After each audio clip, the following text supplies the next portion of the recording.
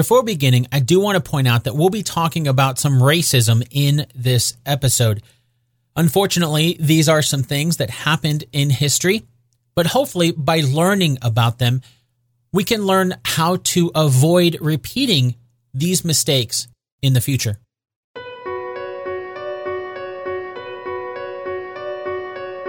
On today's episode of Based on a True Story, we're going to compare history with the 1992 film Malcolm X. Between the years 1963 and 1965, journalist Alex Haley had some in-depth interviews with human rights activist Malcolm X. Then, in 1965, after Malcolm was assassinated, Alex finished the story before publishing the book simply called The Autobiography of Malcolm X. The 1992 film is an adaptation of that autobiography. The screenplay for Malcolm X, the movie, was written by both Arnold Pearl and Spike Lee, the latter of which was the director for the movie. After its release, Malcolm X was nominated for 2 Oscars, one for Ruth Carter for Best Costume Design, and the other going to Denzel Washington for Best Actor in a Leading Role. They did not win either.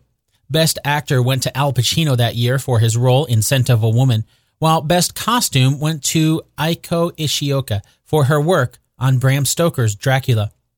Knowing that 1992's Malcolm X is based on an autobiography, it'd be normal to go into the movie expecting a lot of what we saw on screen to be historically accurate.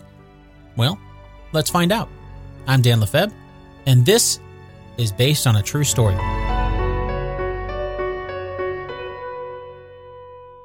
Before starting our story today, there's 2 things that we need to do. If you're a longtime listener, you already know what those are, but if you're new to the show, welcome. The first thing we need to do is to set up our game. 2 truths and a lie. Here's how it works. I'm about to say 3 things. 2 of them are true, which means one of them is a lie. Are you ready? Okay, here they are. Number 1, Malcolm X was assassinated in front of his family. Number 2, Malcolm X spent over 5 years in prison before converting to Islam. Number 3, Malcolm X wrote a letter to President Kennedy while he was in prison. Got him? Okay, now as you're listening to our story today, your challenge is to find the 2 facts scattered somewhere throughout the episode. By a simple process of elimination, you'll be able to find out which one is a lie. And of course, we'll do a recap at the end of the episode to see how well you did. Oh, and not to get too sidetracked, but I chuckled the other day when a listener whose name will be redacted contacted me saying that he was appalled by something I said on the show. It was a disgrace how I was trying to make something so wrong seem as if it was a fact. He was actually quite rude about it. Well, as it turns out, he was referencing the lie in the 2 truths and a lie game. Apparently, he thought just because I said it that I was trying to say it was true. Anyway, once I figured that out, I just congratulated him. You found the lie. Congrats. I have a feeling he didn't listen to the rest of the show. Oh well, but I thought that was funny. So before you go thinking that all of those 3 things are true, no. One of the things that I said is a lie. That's sort of the whole point of the game. Okay, so now that our game is set up, the last thing we need to do is to find out what we'll be covering next week over on the producer's feed. Oh, wait, you know what? Looking at the calendar, next week is April 1st. So everyone is going to get the bonus episode. It's not just going to be on the producer's feed. I suppose I could keep it a surprise like I have the past 2 years, but I guess at this point, when you're covering a trilogy, it's not really a surprise anymore. So 2 years ago, I released a surprise bonus episode on April 1st covering The Fellowship of the Ring. It was a little April Fool's joke. Then, last year, it was The Two Towers. So, you guessed it, that means this year, we'll be covering The Return of the King. What comes after that? Well, I guess I have a year to figure that out. So, even though that's an episode that everyone will be getting, both on the public feed and the producer's feed, I'll give you a little peek behind the show and let you know that when I covered The Two Towers last year, that took 31 hours to create that episode. And since The Return of the King is a good half hour longer than The Two Towers, I'd expect it to take even longer to create this year's episode. And like many podcasters, this is a show that I do in my spare time. So much for sleep this week. I don't have any tiers or anything like that if you want to support the show. It's just pay what you want. So even if it's $1 a month, that'll really help me get motivated to work on next week's epic episode. If nothing else, it'll help fund the coffee that I need to get it done. And of course, once you're on the producer's feed, you'll get access to all of the past bonus episodes and mini-sodes. There's hours of content over there and any future ones that are added. You can get access to the producer's feed by supporting the show over at basedonatruestorypodcast.com/support. Once again, that's basedonatruestorypodcast.com/support. Okay, so I know that was a little longer than usual, and we've got a lot to cover. So let's continue on as we compare history with the movie Malcolm X.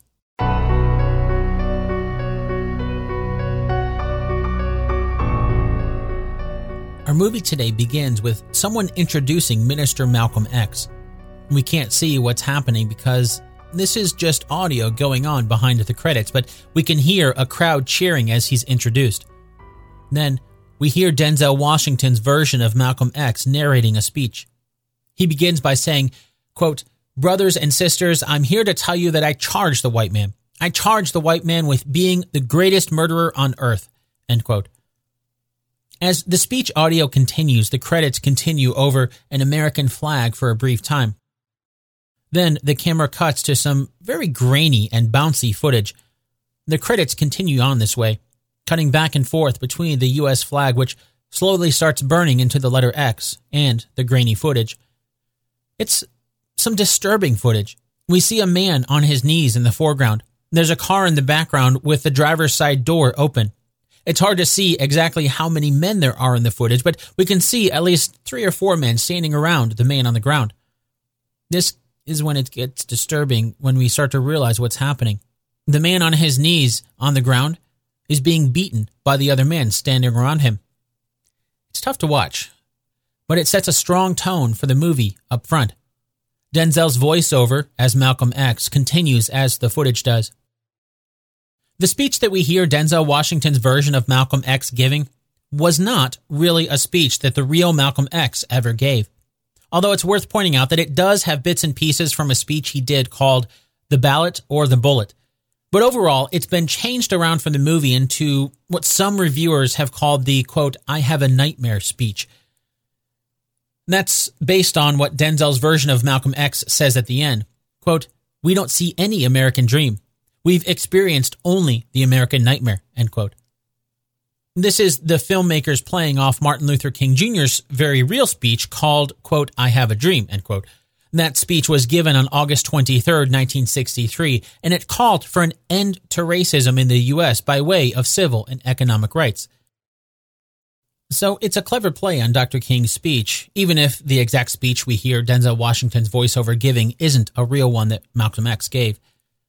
As for the disturbing footage, though, unfortunately, that is real. The man on his knees in that footage is Rodney King. The men standing around him, beating him, are members of the Los Angeles Police Department. This happened on March 3rd, 1991, just before the movie was released, when Rodney King and 2 of his friends were stopped by the police for speeding. Many of the details of the incident didn't come out until later, but as a general overview, the 3 friends had been drinking. So when the cops tried to pull them over, Rodney, as the driver, tried to outrun the police, something Rodney King admitted to later. The chase only lasted about 8 miles, or about 13 kilometers, before the police had Rodney's car cornered and it came to an end.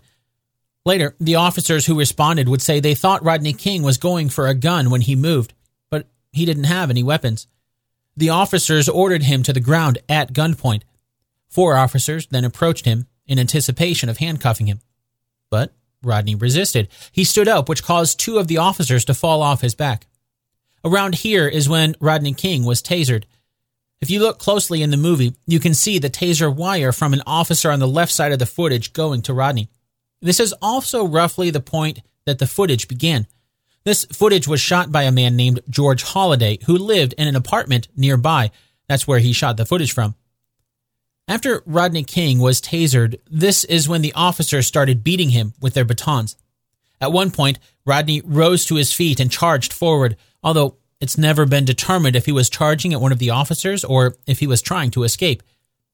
Regardless, this opened up a new flurry of beatings.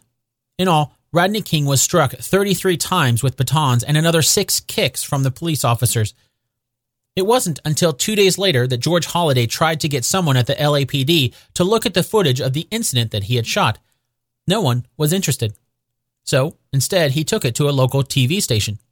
That's where it blew up, causing an understandable outrage with how the police treated Rodney King. Even though the movie doesn't show it, on April 29th, 1992, the police officers on the tape who beat Rodney were acquitted by the jury. The charges were dropped. Rioting began hours later. The riots continued for the rest of April and into May. Today, we refer to them as the 1992 Los Angeles riots that saw the LAPD call for help from tens of thousands of soldiers and officials from California National Guard, the FBI, the U.S. Marshals Service, the DEA, the ATF, and even 2 divisions of the U.S. military being brought to Los Angeles. By the time it was done, over 12,000 arrests were made, over 2,000 people were injured, and 63 people lost their lives. Despite an end to the riots, as far as many people were concerned, the issue of racist police brutality was left unresolved. Going back to the movie, after that introduction, we're sent back in time. All the movie gives us as far as context as we see a street sign for the Dudley Street Station is some text saying that we're in Boston during, quote, the war years, end quote. The camera follows Spike Lee's character. Yes, in addition to writing and directing, Spike Lee also plays the character of Shorty.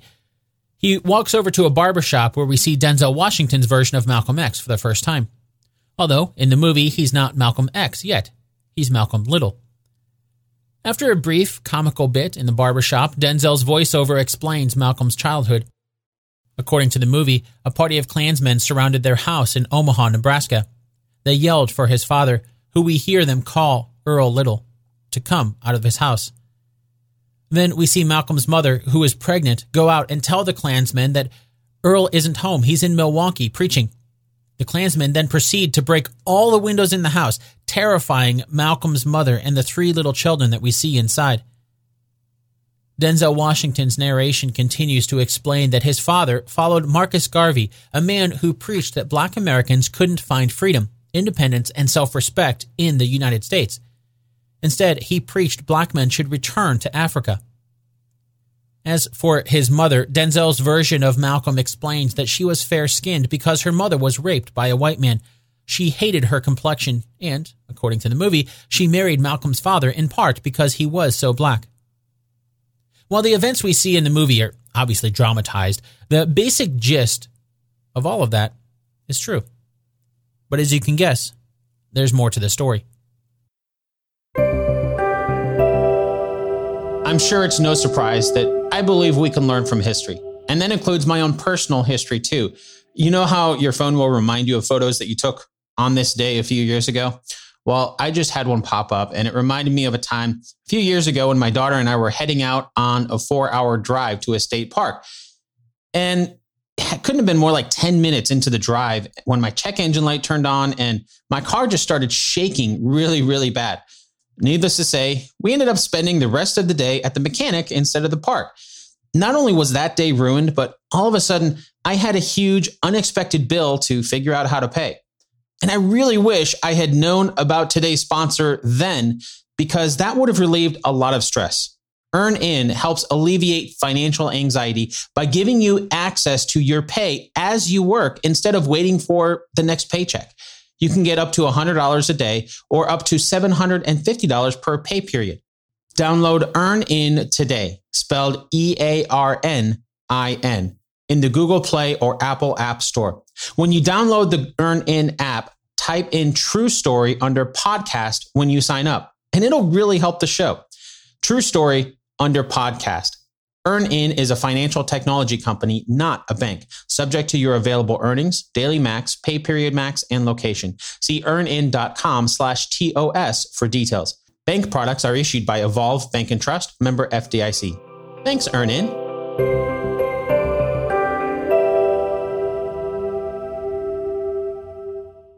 The man we know of today as Malcolm X was born to Earl and Louise Little on May 19, 1925 in Omaha, Nebraska.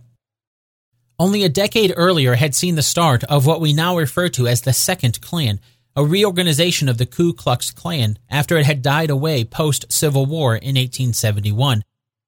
This resurgence of the racist organization saw an estimated 3 to 6 million people being a part of the KKK, with most historians guessing that the highest numbers peaked the year Malcolm was born, 1925.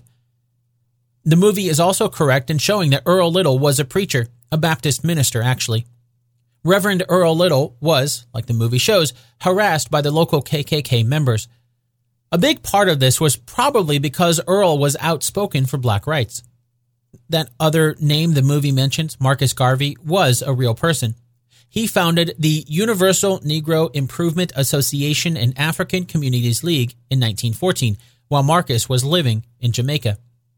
2 years later, Marcus moved to the United States in Harlem, in New York, and his beliefs started to gain a following. The basic idea for that organization was racial pride and economic self-sufficiency. Marcus also believed that, like the movie suggests, that neither one of those things could happen in the United States. So he suggested black men and women move to Africa to start an independent nation. The movie doesn't mention this, but even though a lot of people believed in Marcus Garvey's vision, they didn't like that he wanted to be the president of that new nation himself. For this reason, Marcus and the NAACP had an ongoing feud soon after his arrival in the U.S.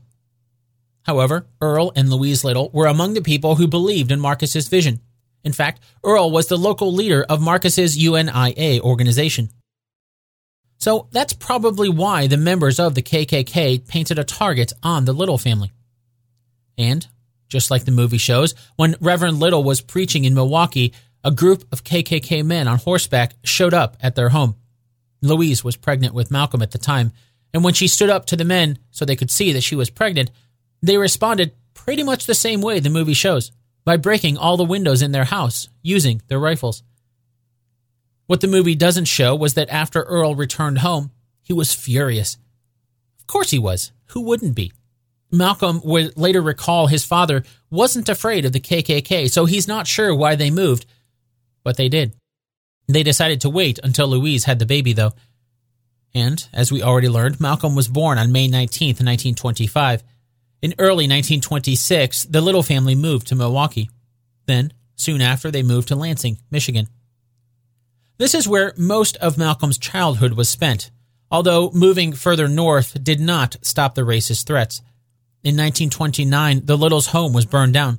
Officially, there's never been an explanation as to who was behind it, but Earl Little was sure it was the Black Legions, another racist, white supremacist group, a lot like the KKK, who had been harassing the family ever since they moved to Lansing. Then, things got worse. Again, the official story differs from what most close to the incident believe. This time, the official record reflects that Earl Little died in an accident. Other stories surrounding the incident said that Earl was beaten and forced to lie down on a streetcar track until he was run over by the car. Not to get too far ahead of where we are in the movie's timeline, but we see flashbacks of this later on in the film. Earl's body was nearly cut in half. His head was smashed in. Earl died in 1931 when little Malcolm was only 6 years old. As you can imagine, all of this had an incredible impact on Malcolm while he was growing up. He stayed in Michigan until, while in junior high, he moved in with his half-sister in Boston. The movie doesn't really mention what year it is when we see Malcolm Little in Boston, only that it's the war years. That's a reference to World War II, but we know from history that he lived there for about 10 years starting in 1939, so throughout the entire time the United States was involved in the war. But that's getting ahead of our story. So before we do that, I think it's worth pointing out that Spike Lee's character, Shorty, was a real person as well. I could never find out what his real name was because everybody just called him Shorty, but he befriended Malcolm in Boston because Shorty was also from Lansing, Michigan. Now, let's hop back to the movie's timeline, where the next major plot point we see happens in 1944, when Malcolm and Shorty are hanging out together. This happens in a club where we see Shorty and Malcolm dancing with some girls.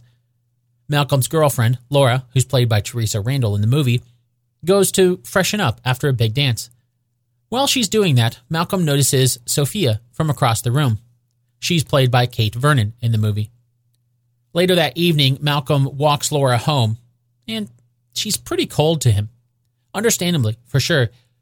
As he's saying goodnight, she suggests that he's just going to see Sophia. He denies this, saying he'll call her, Laura, in the morning. Then Laura says something to the effect of, "What's the point? I'm not white and I don't put out." The basic plot here is true. Although the real woman's name was not Sophia. That's the name Malcolm X gave her in his autobiography as a fake name to tell the story. But as the story goes, after Laura went home, Malcolm rushed back to go for a drive with Sophia. They didn't drive for long, though. Before long, just like we see in the movie, the cars pulled off to the side of the road and shut off, and, well, I think we know what happened next. Malcolm wasn't proud of this. As he explained in his autobiography, to be a black man dating a white woman was sort of a status symbol. For the next few months, Malcolm and Sophia became a thing. Heading back to the movie after hooking up with Sophia, Malcolm travels to Harlem thanks to his job at a railroad company. While there, he's in a bar one evening when there's an altercation that sees Malcolm smashing a bottle over another man's face after he disrespects Malcolm's mother. After this, Malcolm meets a man by the name of West Indian Archie. He's played by Delroy Lindo in the movie. Speaking of which, the movie clarifies pretty quickly that Archie's nickname, West Indian Archie, isn't because Archie is from India, the country of India, but rather that he's from the West Indies. This is something Malcolm's familiar with, even though he's not been there himself. His mother was from Grenada. During their conversation, Malcolm impresses Archie and vice versa. When Malcolm asks how he can get a hold of Archie, he reaches for paper and pencil. Archie shakes it off.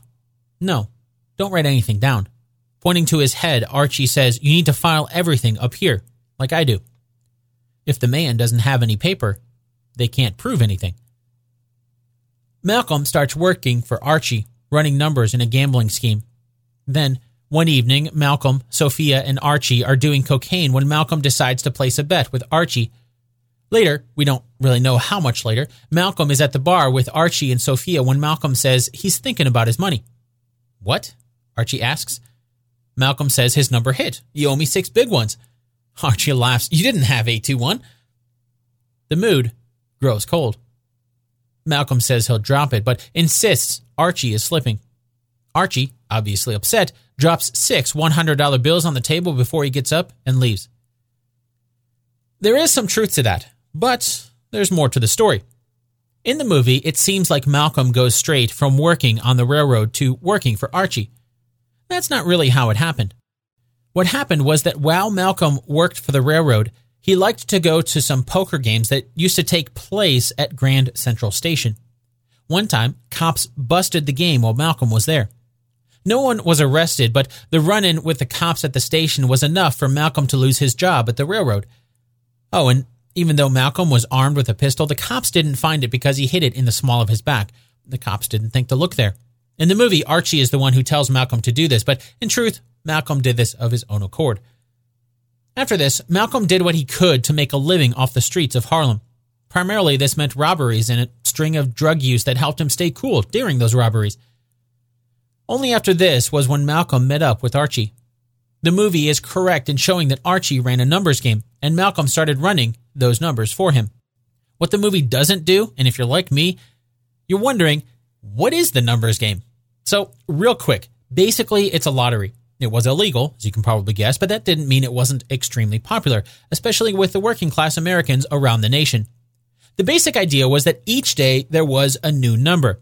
You placed a bet on what that number would be, very much like the lottery today. There'd be 3 levels involved. The banker, that was the person that held the bets and the tally of who had what bets. Then there was the runner, which was the middleman between you and the banker. They would tell the banker what your bet was, and then there's you, the person betting by giving the runner what number you think will win. Then, when that day's number is picked, if you pick the right number, you win. The runner would give you your winnings from the banker. How did they determine that day's number? Well, that varied depending on what city you were in. One of the more common ways was to pick the last digits in a series of numbers. For example, let's say the New York Stock Exchange traded 13,150 stocks one day. Well, before that day, the game would basically determine that the winning number would be the last three digits of however many stocks were traded the following day. So if 13,151 stocks were traded, in that example, the number of the day would be 151. Or maybe it would be a series of numbers from different sources. So maybe it's the last number of the New York Stock Exchange trades, the first number of the market cap at closing, and the second number from the Ford stock at closing. Those are just random examples. But in that example, if there's 13,151 stocks traded, the last number is 1. If the market cap is, let's say, 959,213, then the first number in that would be 9. And if the Ford stocks closed at $5.21, then that number, the second number in that would be 2. So that would mean that 192 would be that day's number. And of course, you can do different combinations. So it would be 192, 921, 219, and so on. Of course, that is also just an example with much smaller numbers. The market cap hopefully will be more than $1 million, but it's just to simplify that example. And sometimes those numbers would be from the stock exchange. Sometimes it'd be from racetracks. The source of the numbers would vary, but the idea was that it would hopefully be something random. At least that's what gave people the idea that it was a fair bet. This was what Malcolm got involved in during his days in Harlem, gambling and robbing. But he didn't run into Archie because of an altercation in a bar like the movie makes it seem. Instead, Malcolm had a different runner that he'd give his numbers to when he was gambling, but then after a bad streak, he decided to change his runner. That's when he found Archie, who was known for being a great runner due to his photographic memory. Just like the movie shows, Archie never wrote down his numbers. That's what helped him move up the ladder in the game until he was practically running it in Harlem. Because of his popularity, a lot of people wanted to work with Archie. Not everyone could, though. Malcolm did, and that helped Malcolm's reputation. The movie doesn't give any sort of indication for timing, but it was in 1945 when Malcolm's relationship with Archie went sour. And it was, like the movie shows, because of a bet. But it didn't go down like the movie shows. Even though Malcolm placed his own bets with Archie, he'd also started working with him as a runner. Sometimes Malcolm's own bets would hit. Sometimes they didn't. One day, Malcolm collected on a bet he'd made, $300 winnings for a 50-cent bet. Not bad. In 1945, $300 would be about the same as $4,200 today. As he always did, Archie paid Malcolm without any question. That evening, Malcolm went to the bar with a pretty girl on his arm and money burning a hole in his pocket. The next day, Malcolm was awoken by an angry Archie banging on his door. It seemed that after giving Malcolm the money, Archie had gone back to the banker, as he always did. That was the only time Archie ever wrote down the numbers, when he went back to the banker to give them to the banker. At that point, Archie was certain Malcolm had bet on a different number. That would mean that Malcolm didn't win at all. But Archie had paid him the $300 out of his pocket, trusting Malcolm. Have you ever been so sure of something at the time, but as soon as someone else casts doubt, then you start to doubt it yourself? That's sort of what happened here. In the movie, the number was 821, but there's nothing I could find to let us know if that was the number or not. The truth is probably somewhere in the middle, where both sides were so sure, right up until the other party started to cast doubt on it. But the number of the day and the number Malcolm bet is really neither here nor there. The result was pretty much the same as the movie. Malcolm said he bet a number that won. Archie said Malcolm bet a different number. So when Archie barged into Malcolm's room the next day, he wanted the $300 back. Except Malcolm had been spending the money the night before, so he didn't have it all. Archie left in a rage, telling Malcolm that he had until noon the next day. It wasn't really about the money, even though Malcolm hadn't spent all of it on that night before. Their relationship was one that saw thousands of dollars exchanging hands. It was a matter of trust. That trust was broken. Malcolm had a choice. He could stick around and face Archie, or he could run, leave town, and never come back. The next day, when Archie found Malcolm again to get the rest of his money, it was a showdown at gunpoint. Malcolm nearly tried to reach for his own gun and catch Archie off guard until Archie called him on it.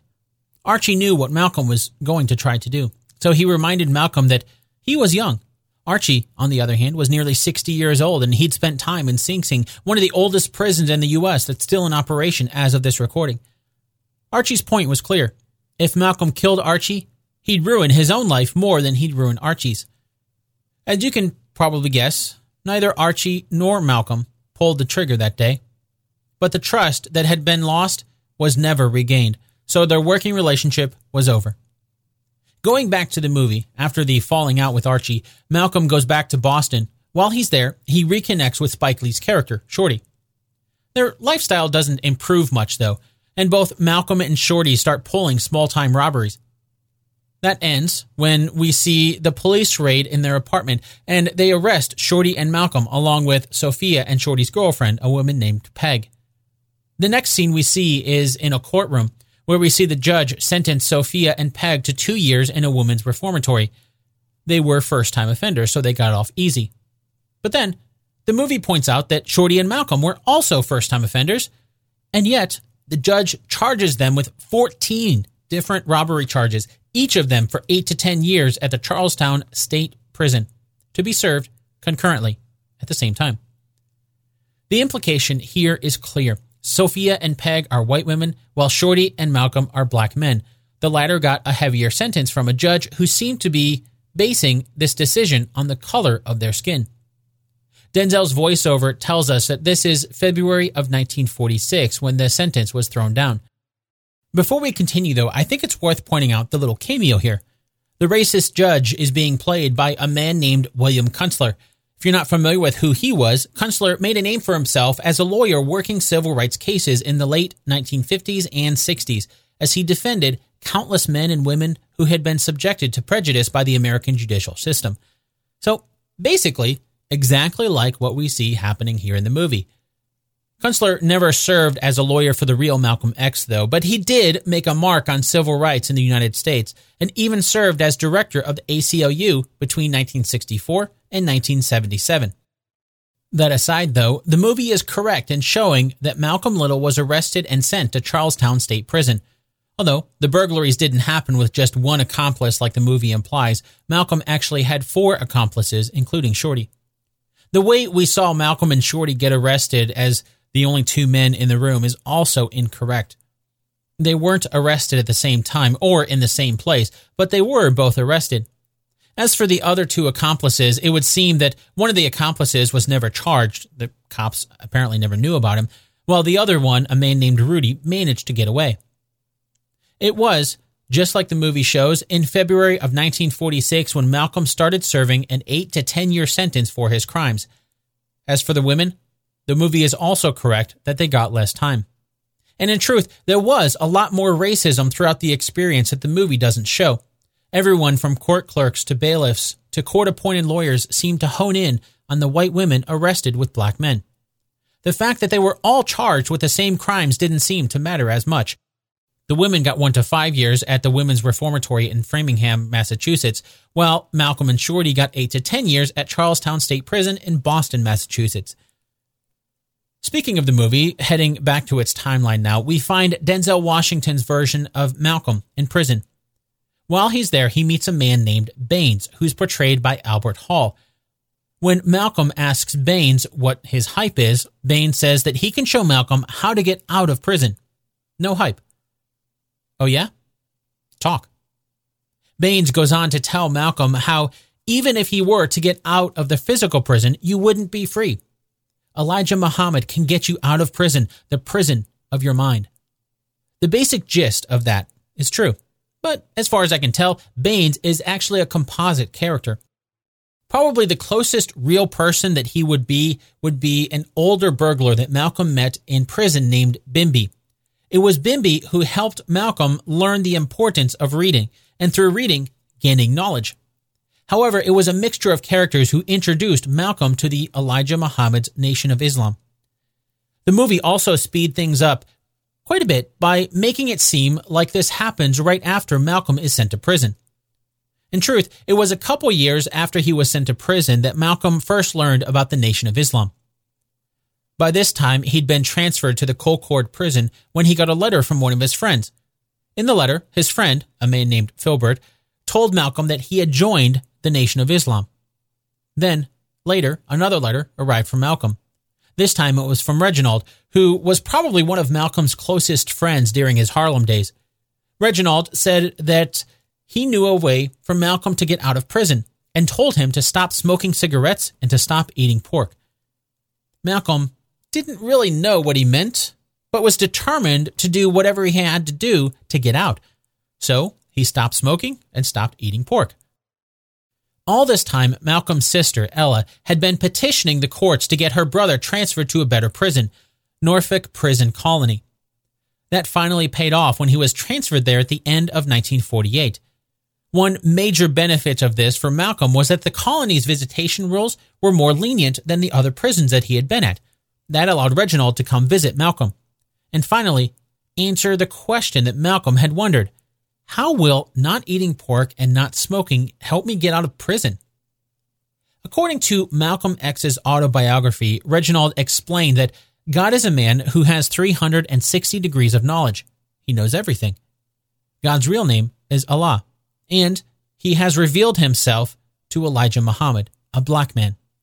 Then, Reginald continued to explain that on the other end of that spectrum, the devil only has 33 degrees of knowledge. He told Malcolm that the white man is the devil, and worst of all, where the 33 degrees comes from, the Masons. After Reginald left, Malcolm was left with plenty of time to do nothing but think. He'd certainly had a hard time with racism in his life, but he'd known some good white men too. Oh, and there's a brief moment in the movie where Denzel Washington's version of Malcolm Little confronts the prison's priest. He's played by Christopher Plummer. Malcolm asks what color Jesus and the disciples were. When the priest says, "We don't know for certain," Malcolm says that Jesus wasn't white, to which the priest shoots back, "God is white. Can't you see?" He points to a painting behind him of a blonde-haired, blue-eyed Jesus. Malcolm says, "Yes, I can see the painting that he's white in, but Jesus was a Hebrew." But that Elijah Muhammad teaches us that the paintings and depictions that we see throughout the churches are not historically correct. That confrontation actually happened, although in truth the priest never said that God is white. He really wasn't a priest yet either. He was a seminary student, but after giving a sermon on Paul, Malcolm raised his hand to ask what color Paul was. That's not the kind of question he expected, but the student admitted that yes, Paul was a Hebrew and the original Hebrews were black, so Paul was probably black. Then, when the question of Jesus' color came up, the entire class was enthralled. No one had ever thought to question the countless paintings that show Jesus to be white throughout history. After a pause, the student said that Jesus was brown. It was a compromise. Malcolm stopped pushing it after that. Going back to the movie, Malcolm's conversion to Islam means he must bend his knees in prayer. He has trouble doing this at first. Then he's finally able to bend his knees in prayer to Allah after being visited by Elijah Muhammad, the founder and leader of the Nation of Islam, in his cell. A vision that, according to the movie, was no dream. Then, after being paroled from prison, he goes to Chicago to meet Elijah Muhammad. Malcolm tears up meeting the man who inspired such a change in his life. Elijah Muhammad reminds him that the world is still full of temptation, but I believe you will be faithful. Malcolm says he will. After this, we see Malcolm start preaching on the street. Along with other members of the Nation of Islam, he's handing out flyers and speaking to whomever will listen. Although I couldn't find anything about a vision like we see in the movie, it is true that Malcolm had trouble bending his knee in prayer. It wasn't Baines who told Malcolm how to pray like we see in the movie. Instead, after writing a letter to Elijah Muhammad, it was the reply that encouraged Malcolm to bend his knee in prayer. Not only that, but letters from his family also helped him. But still, it was hard. Malcolm would later recall that the act of praying was the hardest test he'd ever faced. It took him a week to finally bend his knee in prayer. Oh, and there's another important bit the movie doesn't mention. Well, it sort of does. By that, what I'm referring to is when we see the movie briefly mention that Malcolm wrote letters to a bunch of his old friends, the hustlers and people he ran with. We see a letter go to Shorty, another to Archie. The reason this is important is because it was around this time, after Malcolm had finally bent his knee in prayer to Allah, that he started writing letters to anyone and everyone that he could think of. He started telling them about the Nation of Islam and the teachings of Elijah Muhammad that he'd come to believe. As the movie briefly mentions, he even wrote to the President of the United States at the time, Harry S. Truman. Of course, Truman never responded, but it was around this time that the FBI opened up a file on Malcolm Little because of that letter. And that brings us to the bit of importance. Little. It was around this time that Malcolm Little became Malcolm X for the first time. As he would later explain, the name Little had been given to his ancestors by slave masters. He was renouncing that name. Oh, and in the movie, the character of Baines tells Malcolm that he needs to learn all the words in the dictionary to uncover their true meaning. That's not really what happened. What really happened was that after Malcolm started writing so many letters, he started getting frustrated with his lack of knowledge. He couldn't express his thoughts in his head on paper. He turned to his friend, the well-read Bimby, who suggested Malcolm start studying the dictionary. So he did. But the movie did get the year of Malcolm's parole correct, 1952. It was in August of 1952, actually, which meant that Malcolm X served 6 years in prison. There's another brief moment in the movie to touch on. That's when we see Malcolm go to the Bronx to visit West Indian Archie. In the movie, it looks like Archie's had a stroke and doesn't seem to be able to walk. Denzel's version of Malcolm lets himself into Archie's apartment and thanks him for saving his life back in Harlem.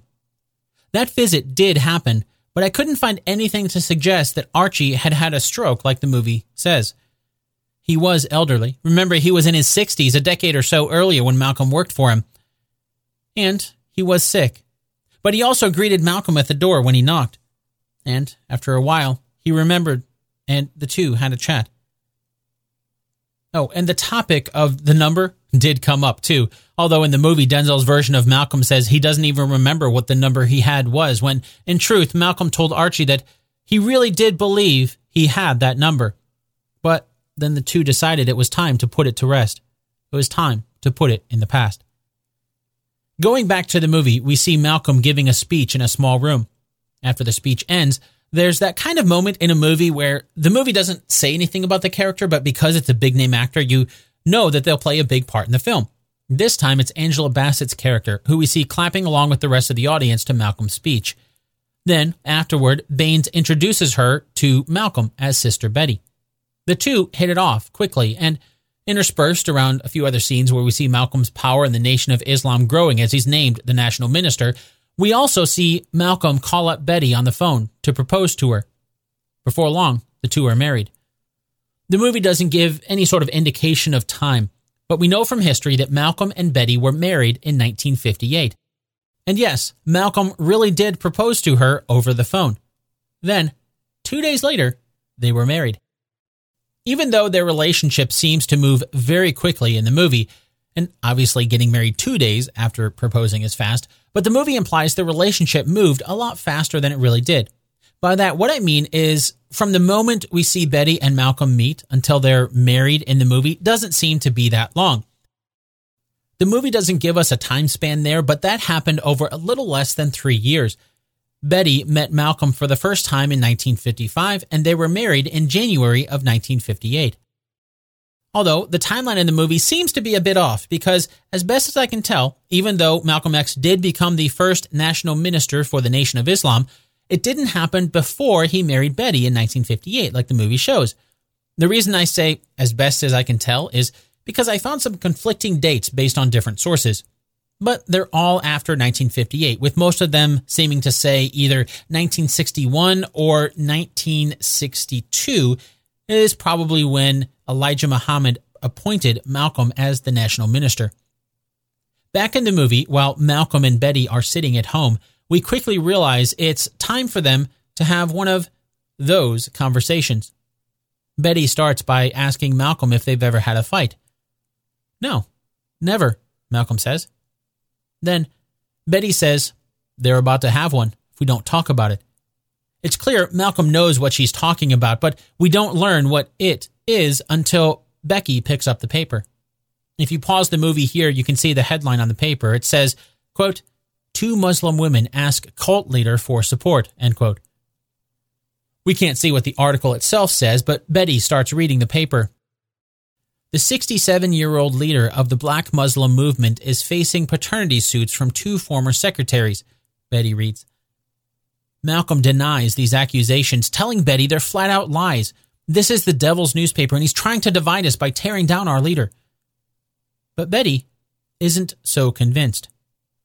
"Are you so dedicated that you've blinded yourself to the truth?" she asks. And the fight continues. Betty's pleading with Malcolm to open his eyes. Then Malcolm goes to visit the women who claim their children are Elijah Muhammad's. Finally, he's convinced. This is a huge deal because it went against Elijah Muhammad's own teachings for the Nation of Islam. This happened, and it was the beginning of the end for Malcolm's involvement in the Nation of Islam. The movie again doesn't tell us what year this is, but we know from history this was 1963.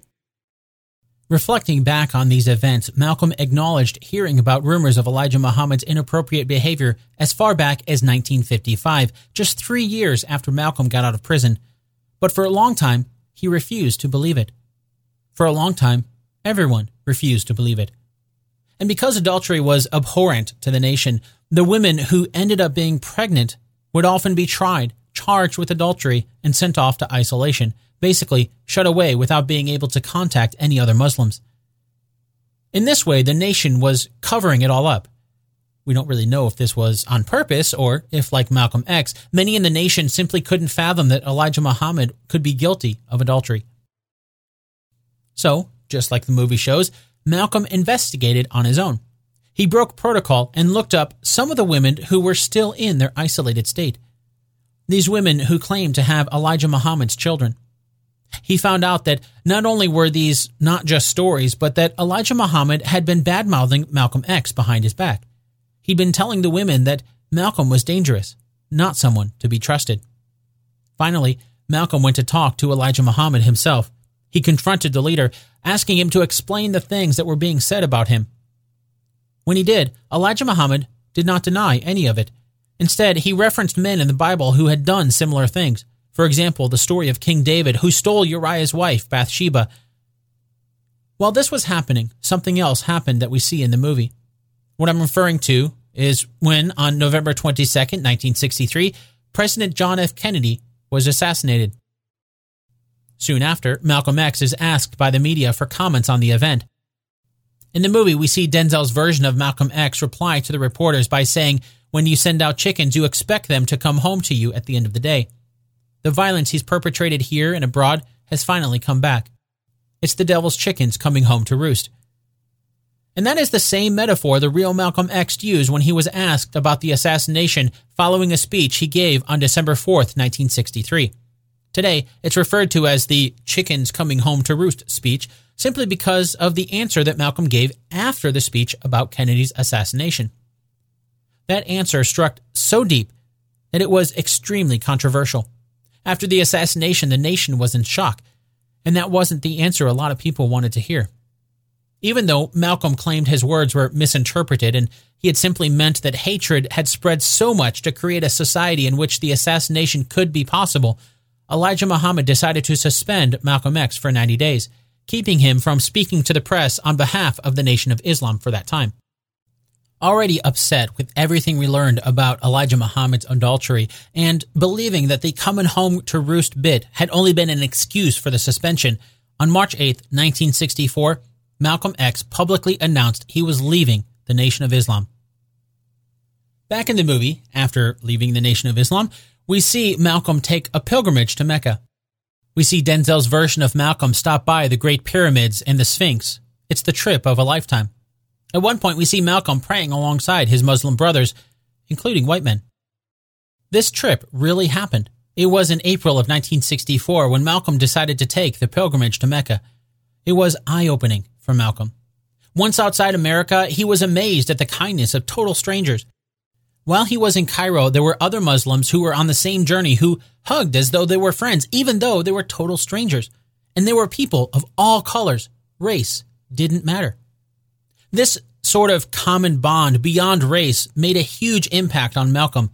He'd later write that it was this trip that proved to him that people of all races can come together as one through the power of God. Oh, and even though the movie doesn't mention it, it was somewhere around here that Malcolm X gave him the surname Shabazz, or more specifically, El-Hajj Malik El-Shabazz. Although, because of his popularity as Malcolm X, a lot of people still called him that, and since the movie does too, that's what I'll call him throughout the remainder of this episode. Back in the movie, after returning home to the United States, Malcolm calls a press conference and announces he now has friends of all races. He's willing to work with any other civil rights leaders as long as they're working toward real, positive results. One of the reporters asks Malcolm about his former comment about having black men get guns to form rifle clubs. And that really was one of the questions that Malcolm X faced as soon as his plane arrived back in the U.S. His reply was similar to what we see in the movie too. Basically, when white people are allowed to have guns, it's constitutional for self-defense. When black people have them, for some reason, that's seen as ominous. Then, Malcolm went on to explain that even though he had made sweeping statements about all white people before, he will never do that again. His trip to Mecca showed him that all races can live together in harmony. However, he was also very careful to point out that racism was still a problem in America. Going back to the movie, after this, we see Malcolm at home getting a phone call. He's carrying a gun when he answers it. The caller on the other end says something to the effect of, "Your days are numbered, Malcolm." Later, while Malcolm is at home in bed with Betty, he senses something isn't right. Just then, we see someone throw a firebomb into their house. Then there's another one. Fortunately, it appears that Malcolm, Betty, and their kids are able to make it out of the house unharmed. The house behind them is engulfed in flame. Then, later, Baines tells the media that he thinks Malcolm burned his own house down as a publicity stunt. The movie doesn't give an indication of time here, but that actually happened on Valentine's Day, February 14th, 1965. They were, like the movie suggests, some Molotov cocktails that had been thrown in the front window of their home. Fortunately, the movie is correct in showing that everyone got out safe. Although it's also correct in stating that someone said they thought it was a publicity stunt. Although it wasn't the fictional Baines character, but it was a minister in the Nation of Islam who told the media he thought Malcolm did it in an attempt to get publicity. That did not make Malcolm happy. Back in the movie, Malcolm is getting ready to give another speech at the Audubon Ballroom in Harlem. He's still getting death threats, enough so that Malcolm decides to stay at a hotel room the night before, just so his family won't get caught up in any violence, should it happen. But nothing happens that night. The next day, Malcolm goes to the Audubon. He gets up on stage and begins his speech. Then someone yells something in the back. Two men stand up arguing. Then one of the men throws down what appears to be some kind of a smoke grenade. People scream and chaos ensues. While everyone is focused on what's going on in the back, we see a man in a trench coat run up to the front. He's carrying something. It's a shotgun. He aims and shoots. The podium splinters into pieces as Malcolm falls back from the force of the blast. Then, after he's already on the ground, two men step up with pistols and keep shooting repeatedly at Malcolm's body. The camera cuts to Malcolm's kids in the audience as they're watching their dad get murdered in front of their eyes. That is true. One thing the movie doesn't mention, though, was when Malcolm X told an interviewer on February 19th that he believed the Nation of Islam was trying to kill him. 2 days later, on February 21st, it happened. And even though the movie is a dramatic recreation of the events, it does a pretty good job of showing what happened based on the reports of those who were there. There were about 400 people in the audience that day. First, there was the distraction. Someone in the back saying, "Take your hand out of my pocket." Malcolm tried to calm them down. Hold it. With everyone focused on the people in the back, including Malcolm, no one even paid attention to the men who made their way to the front. One witness who happened to glance back and see them said it looked like a firing line, 3 of them. Another witness said there were only 2, but one had a shotgun while the other had 2 pistols. Speaking of witnesses, yes, the movie is correct in showing that Betty was there, along with her kids. Malcolm was shot 21 times, including the initial shotgun blast that left 10 buckshot wounds. In the ensuing panic, just like the movie shows, one of the gunmen was caught by the crowd. They went on to beat him until the police arrived. From February 23rd to February 26th, a funeral was held for Malcolm X that saw somewhere around 20,000 people show up to pay their respects. Then, in March, 3 gunmen were charged with the murder and sentenced to life in prison. One of them died in prison in 2009, while the other 2 have since been released.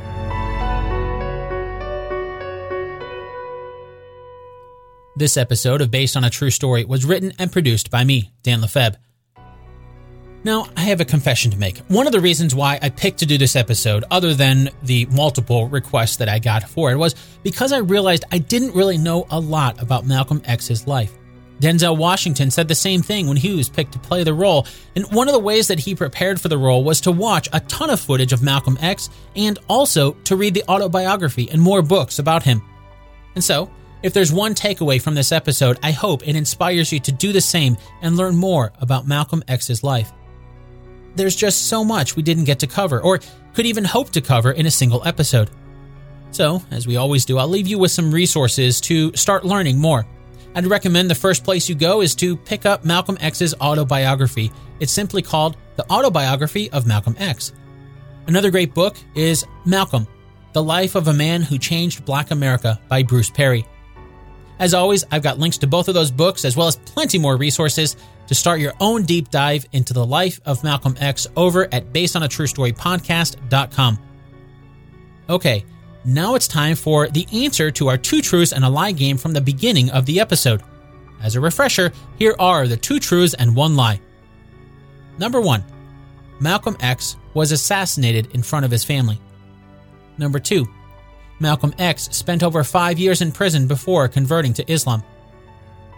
Number 3, Malcolm X wrote a letter to President Kennedy while he was in prison. Did you find out which one is a lie?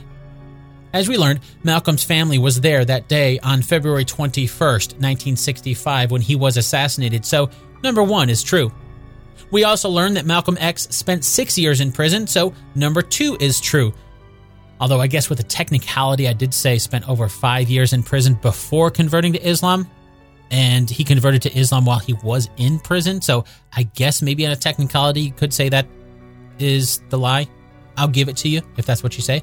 But the one that I picked out as the lie is really a very obvious lie, because we learned that even though Malcolm did write a letter to the President of the United States while he was in prison, it was not President Kennedy, but it was President Harry Truman. So that means number 3 is the lie. And as this episode comes to a close, you'll start listening to the next episode in your playlist, and that means that I need to get started on that incredibly time-consuming next episode of Based on a True Story about the Return of the King.